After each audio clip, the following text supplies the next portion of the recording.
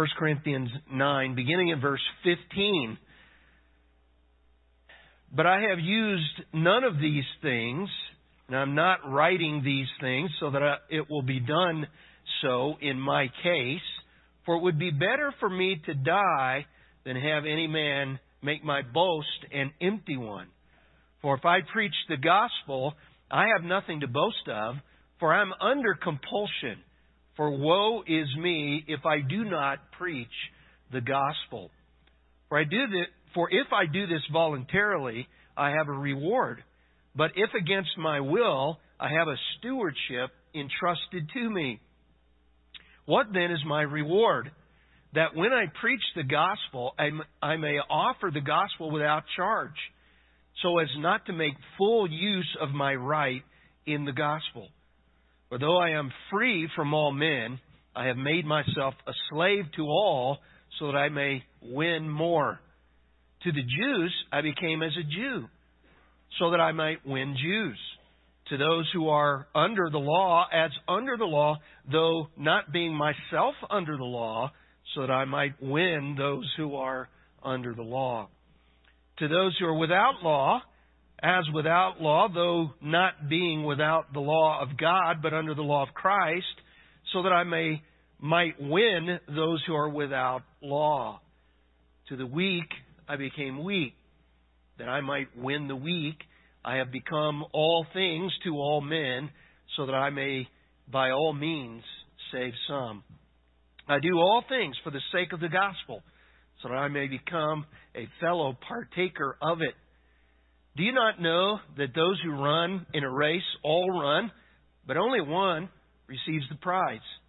Run in such a way that you may win. Everyone who competes in the games exercises self-control in all things. They do it to receive a perishable wreath, but we an imperishable.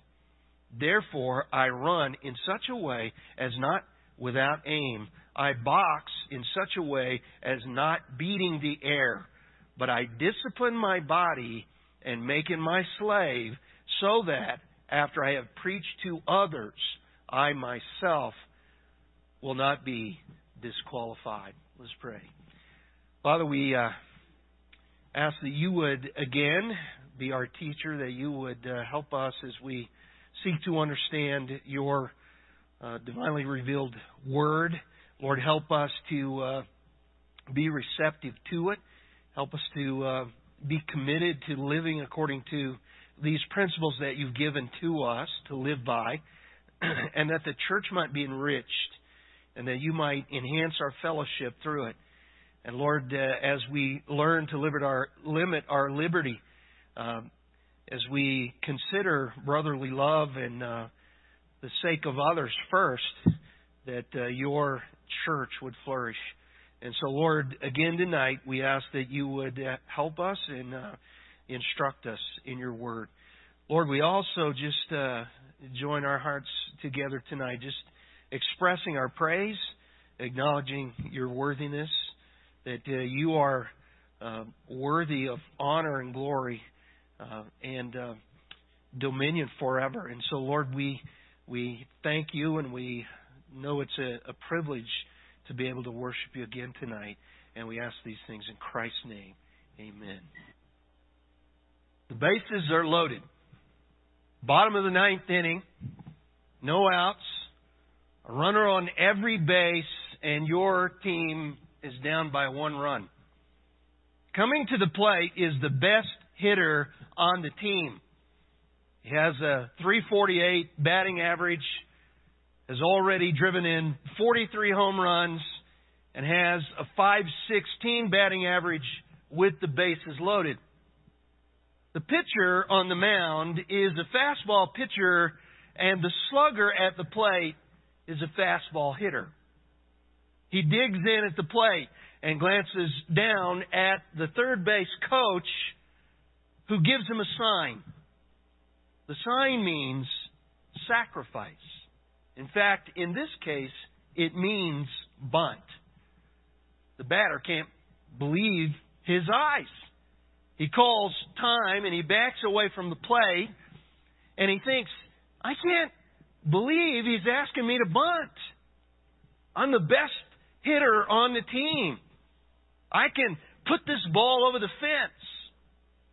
He gives a sign that basically means, give me another sign. But the third base coach gives the same sign, sacrifice. The batter can't believe it. He thinks, why is he treating me this way? I have my rights. This is an insult to my value to the team. He steps up to the plate and he thinks, I don't care what sign he gives me, I'm going to cling to my rights. He swings at the ball with all his might. And the next day, the headline reads, Slugger hits into rare triple play.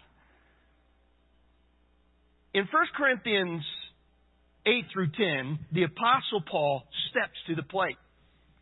He looks up to heaven at his coach, and his coach gives him the sign, sacrifice. What will he do? What will we do when we step up to the plate?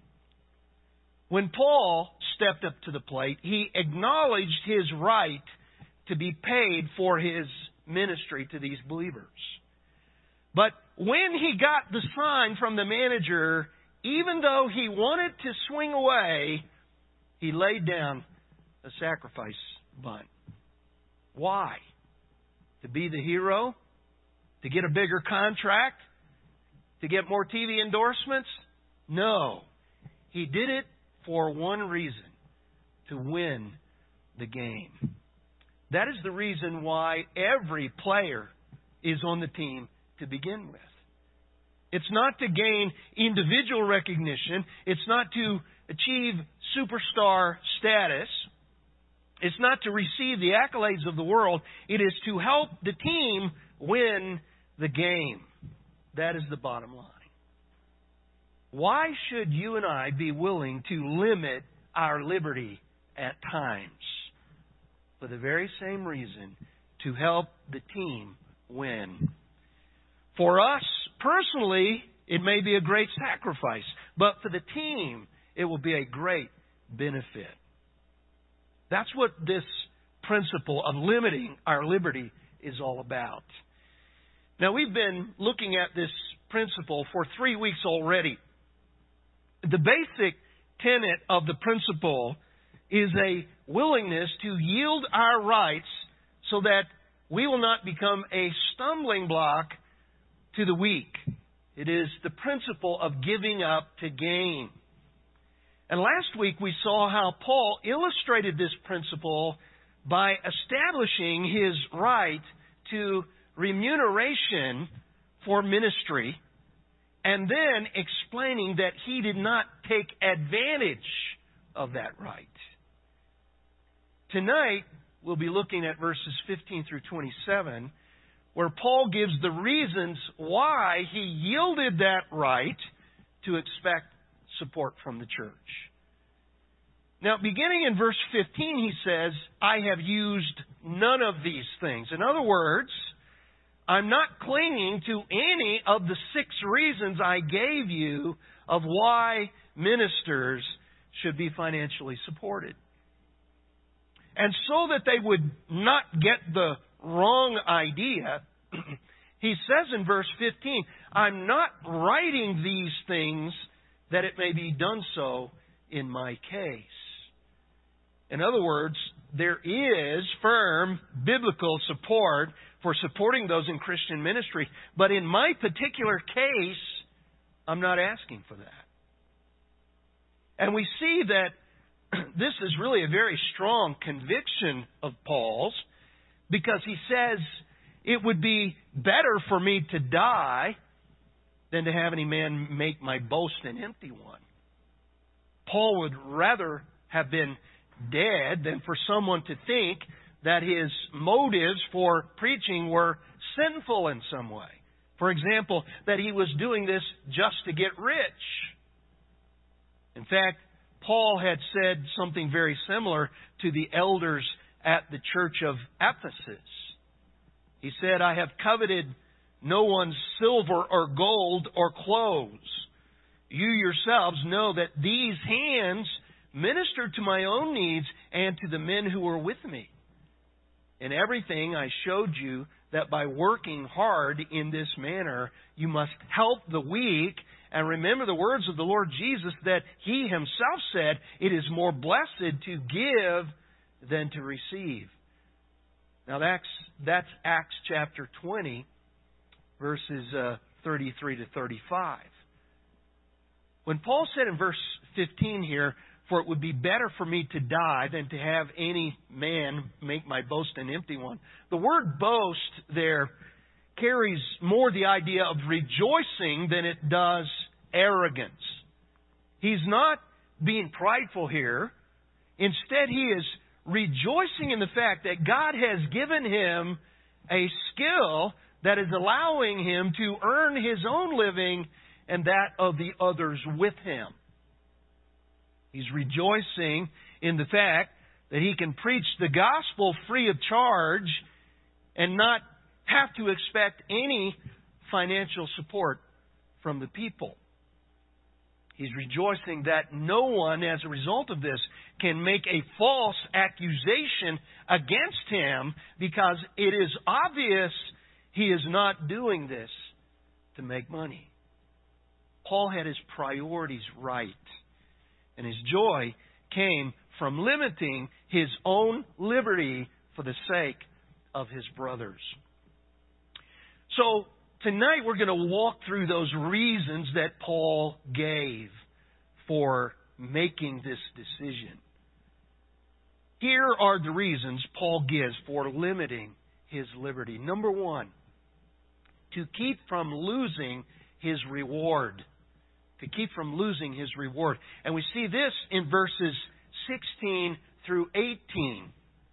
And there are really two halves to this.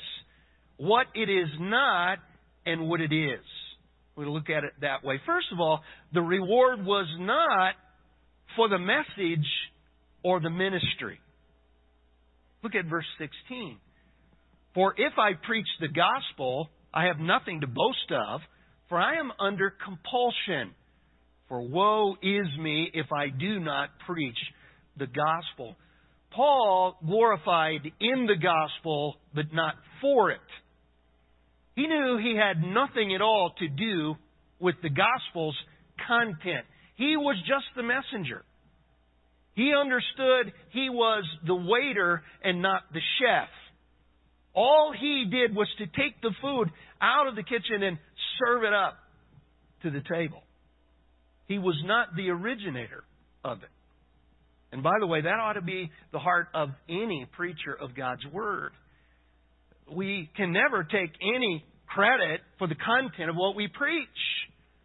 We just serve it up. God has given it to us. We just serve it up. And our job is to take it just like it is and to serve it to the people. Our only job is not to mess it up along the way from the kitchen to the table. Just don't mess it up. Just keep it like it is.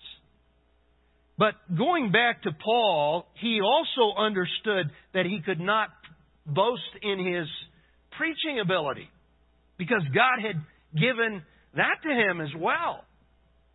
In fact, he could not even boast in his willingness to preach because for Paul, not preaching was worse than anything he might have to suffer as a preacher. And I'm sure you remember God stopped him dead in his tracks on the road to Damascus. So really what he's saying here is he's saying, listen, I did not volunteer for this job. I did not submit an application. I was drafted. I can't help it. Woe is me if I do not do this. In fact, as Paul later came to realize, God had set him apart even from his mother's womb. And he wrote that in Galatians 1:15. His calling really was similar to that of Jeremiah and John the Baptist. He was called and ordained by God before he was even born.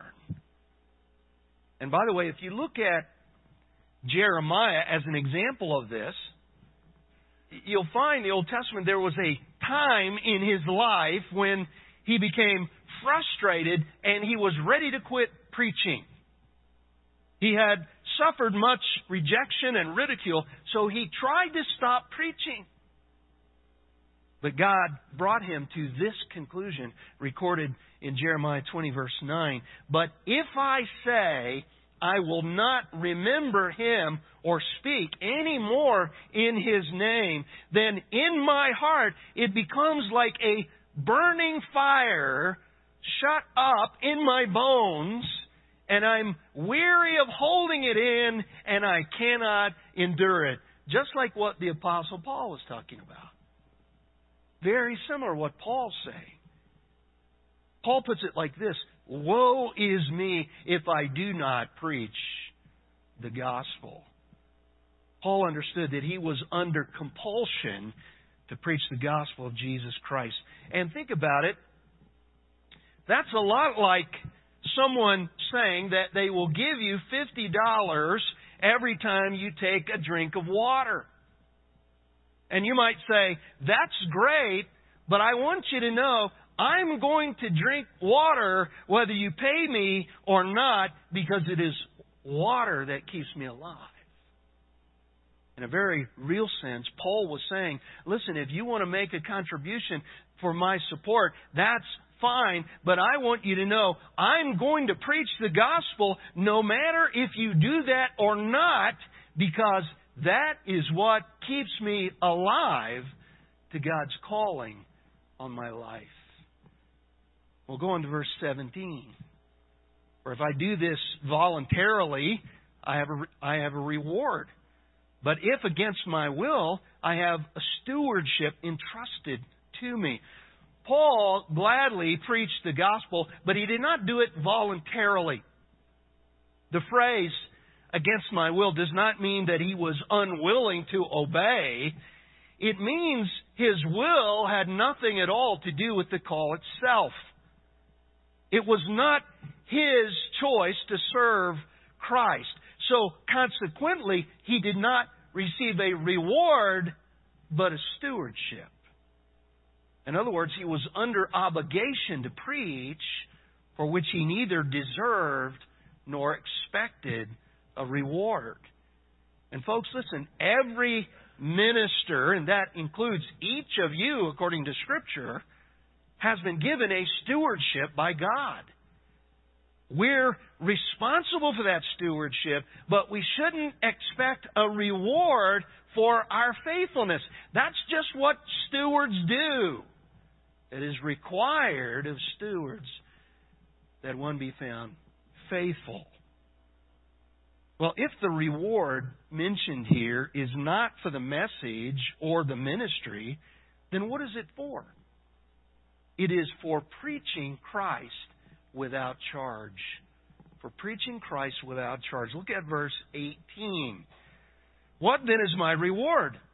That when I preach the gospel, I may offer the gospel without charge, so as not to make full use of my right in the gospel. The gospel was thrust on Paul. He was under compulsion to preach it, and he would have been in serious trouble with the Lord if he had not done so. But he was not under compulsion in regard to receiving payment for it. He was entirely free to expect support from those he served, but he chose not to be paid because he wanted it that way, not because it was necessary. In that choice, he found great satisfaction and joy, and for that choice, he knew he would receive a reward. He was determined not to make full use of his right in the gospel. And with great joy, he forsook his own liberty. He refused to take advantage of his own rights in order to make a contribution of his very own to the work of Christ. So Paul did this, first of all, to keep from losing his reward. But secondly, he did it to win the lost to Christ. This is an even more important reason to yield one's rights, because this matters for all eternity. In verses 19 to 27, he explains two ways in which he sought to enhance his preaching of Christ. First of all, through self-denial. Through self-denial. Look with me at verses 19 to 23. For though I am free from all men, I have made myself a slave to all, that I might win the more. And to the Jews, I became as a Jew, that I might win Jews. To those who are under the law, as under the law, though not being myself under the law, that I might win those who are under the law. To those who are without law, as without law, though not being without the law of God, but under the law of Christ, that I might win those who are without law. To the weak I became weak, that I might win the weak. I have become all things to all men, that I may by all means save some. And I do all things for the sake of the gospel, that I may become a fellow partaker of it. The primary purpose of Paul's not taking full advantage of his Christian liberty was that he might win the more. That he might win the more. He deeply believed that he who wins souls is wise, Proverbs 11:30. And he was willing to do anything and to sacrifice anything to win people to Jesus Christ. As far as rights were concerned, he was free from all men, but because of his love for all men, he would gladly limit those rights for their sakes. In other words, he had figuratively become a slave to all men. He had determined to modify his own habits, his own preferences, even his entire lifestyle, if any of those things caused someone to stumble and hindered them from coming to know Jesus Christ. Now, this idea of voluntary slavery carried a lot of punch in those days. Under the Mosaic Law, every Hebrew who was enslaved by another Hebrew had to be offered his freedom after 6 years.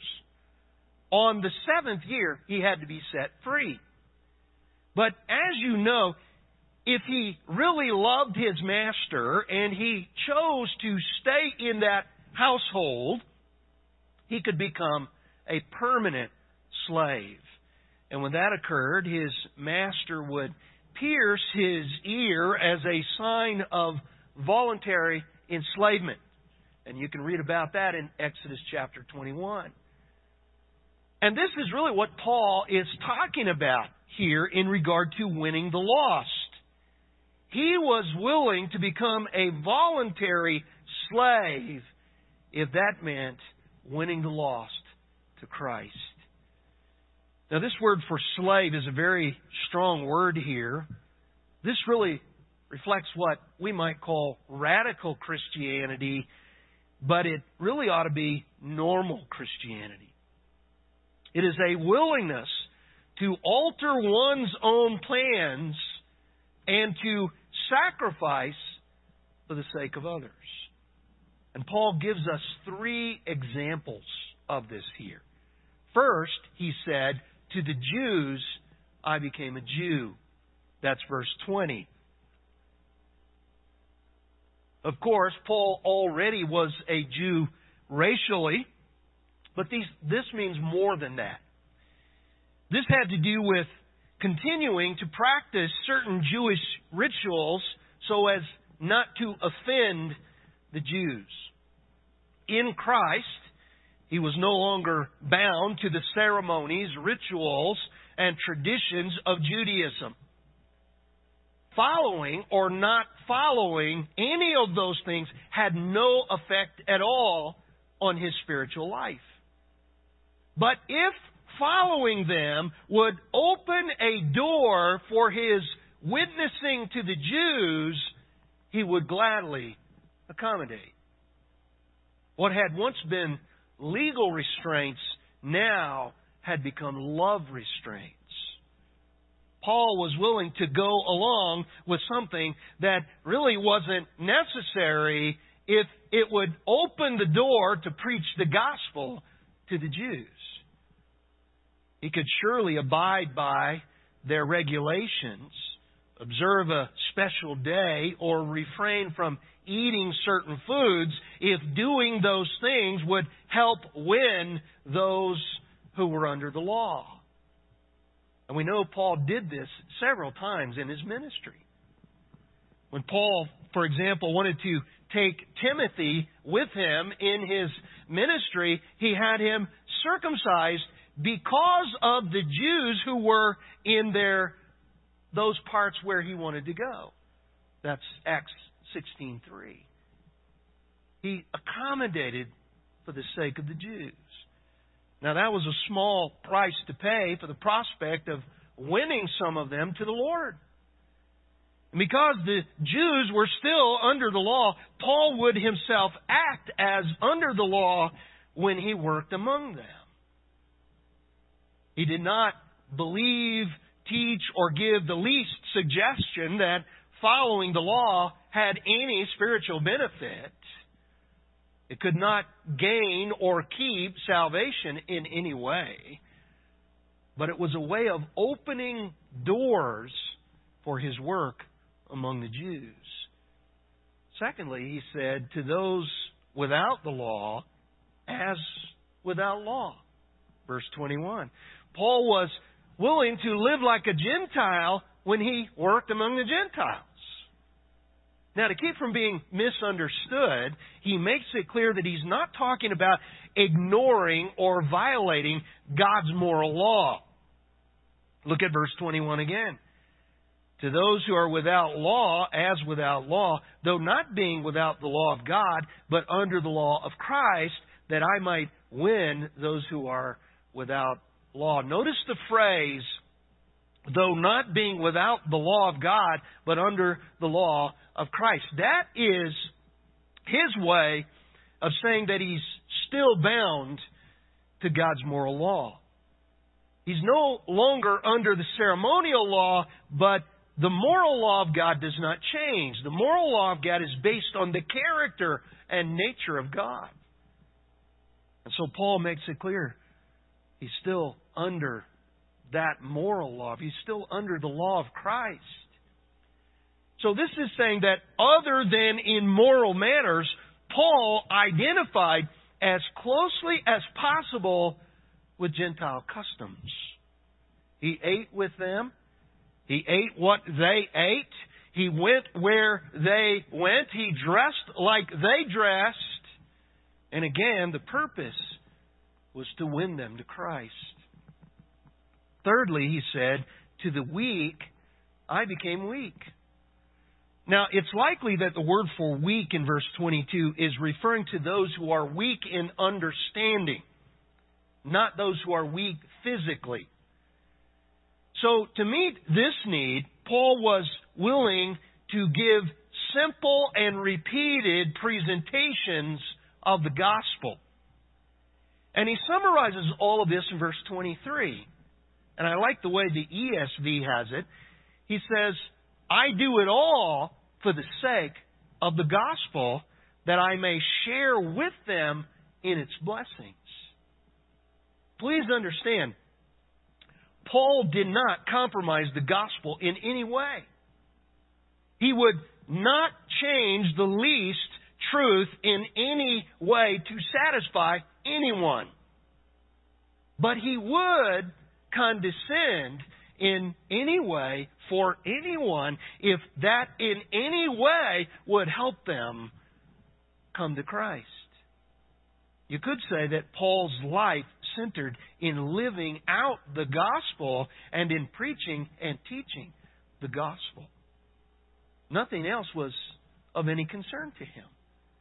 He said, I do all things for the sake of the gospel. The gospel was his life. He therefore set aside anything that would hinder its power and effectiveness. And oh, what he was able to accomplish as a result. A second way Paul sought to enhance his preaching was through self-control. Self-control. Not only did Paul practice self-denial, he also practiced self-control.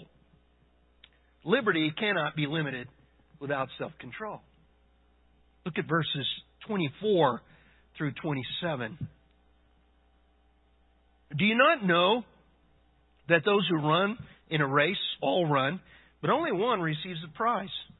Run in such a way that you may win, and everyone who competes in the games exercises self-control in all things. They then do it to receive a perishable wreath, but we an imperishable. Therefore, I run in such a way as not without aim. I box in such a way as not beating the air, but I buffet my body and make it my slave, lest possibly after I have preached to others, I myself should be disqualified. The Greeks had two athletic festivals. They had the Olympic Games and the Isthmian Games. The Isthmian Games were held in Corinth. So this was very familiar to those Paul's writing to. Contestants in these games had to prove rigorous training for 10 months in order to qualify to run. The race was always a major attraction at the games, and that was the figure that Paul used to illustrate the faithful Christian life. Those who run in the race all run, but only one receives the prize. No one would train so hard for so long without intending to win the race. And yet, out of all these large numbers who would enter the race, as many runners, only one would win, Paul says. And of course, this is really where the analogy kind of breaks down a bit, because as we saw in our study of the book of Hebrews, there is a great difference between the Christian race and these races. In the Christian race, every Christian can win if they are willing to pay the price of training and discipline. In the Christian race, we don't compete against one another, but against the obstacles, practical, physical, and spiritual, that would hinder us. And we saw all that in Hebrews 12, verses 1 and 2. But what Paul is saying here is that we must do whatever is necessary to win the prize.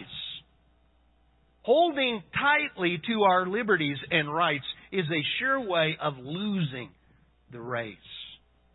And the truth of the matter is that many of these Corinthian Christians became seriously limited in their testimony because they were not willing to limit their personal liberties.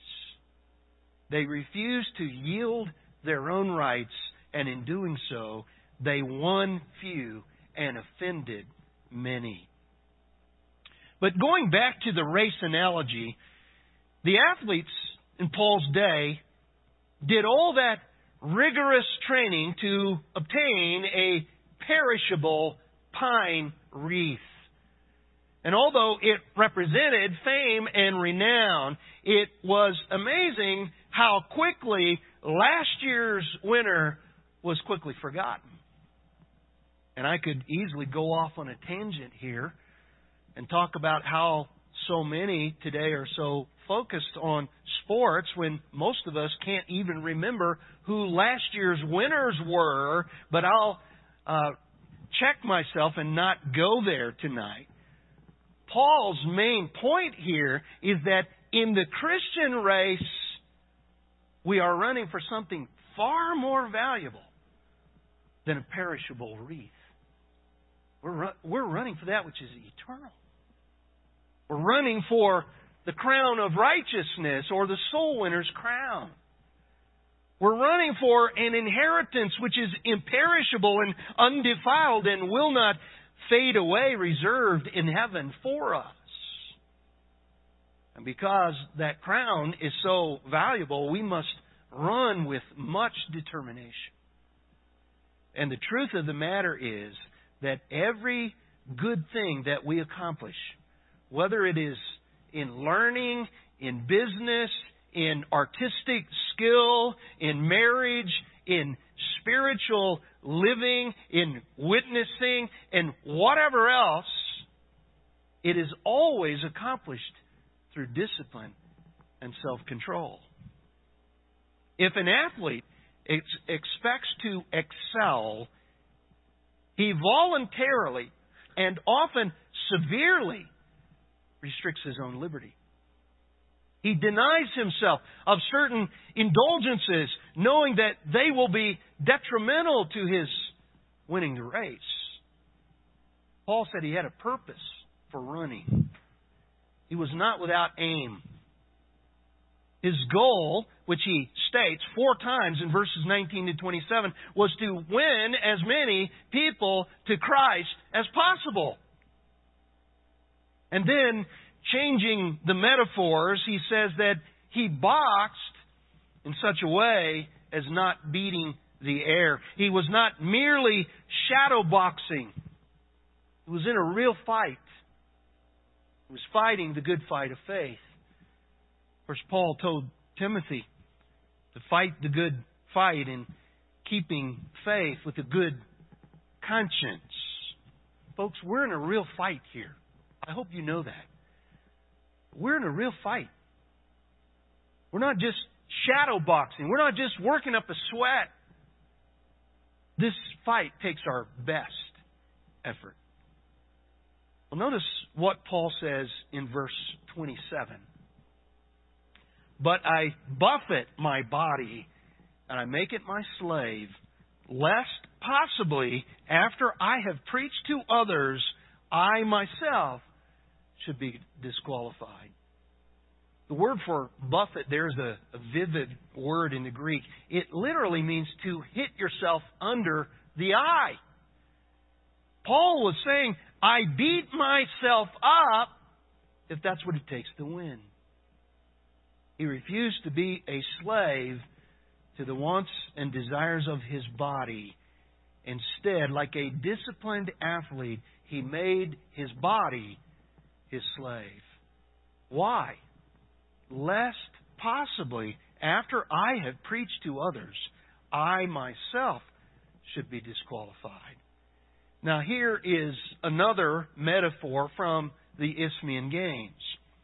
A contestant who failed to meet the training requirements was disqualified.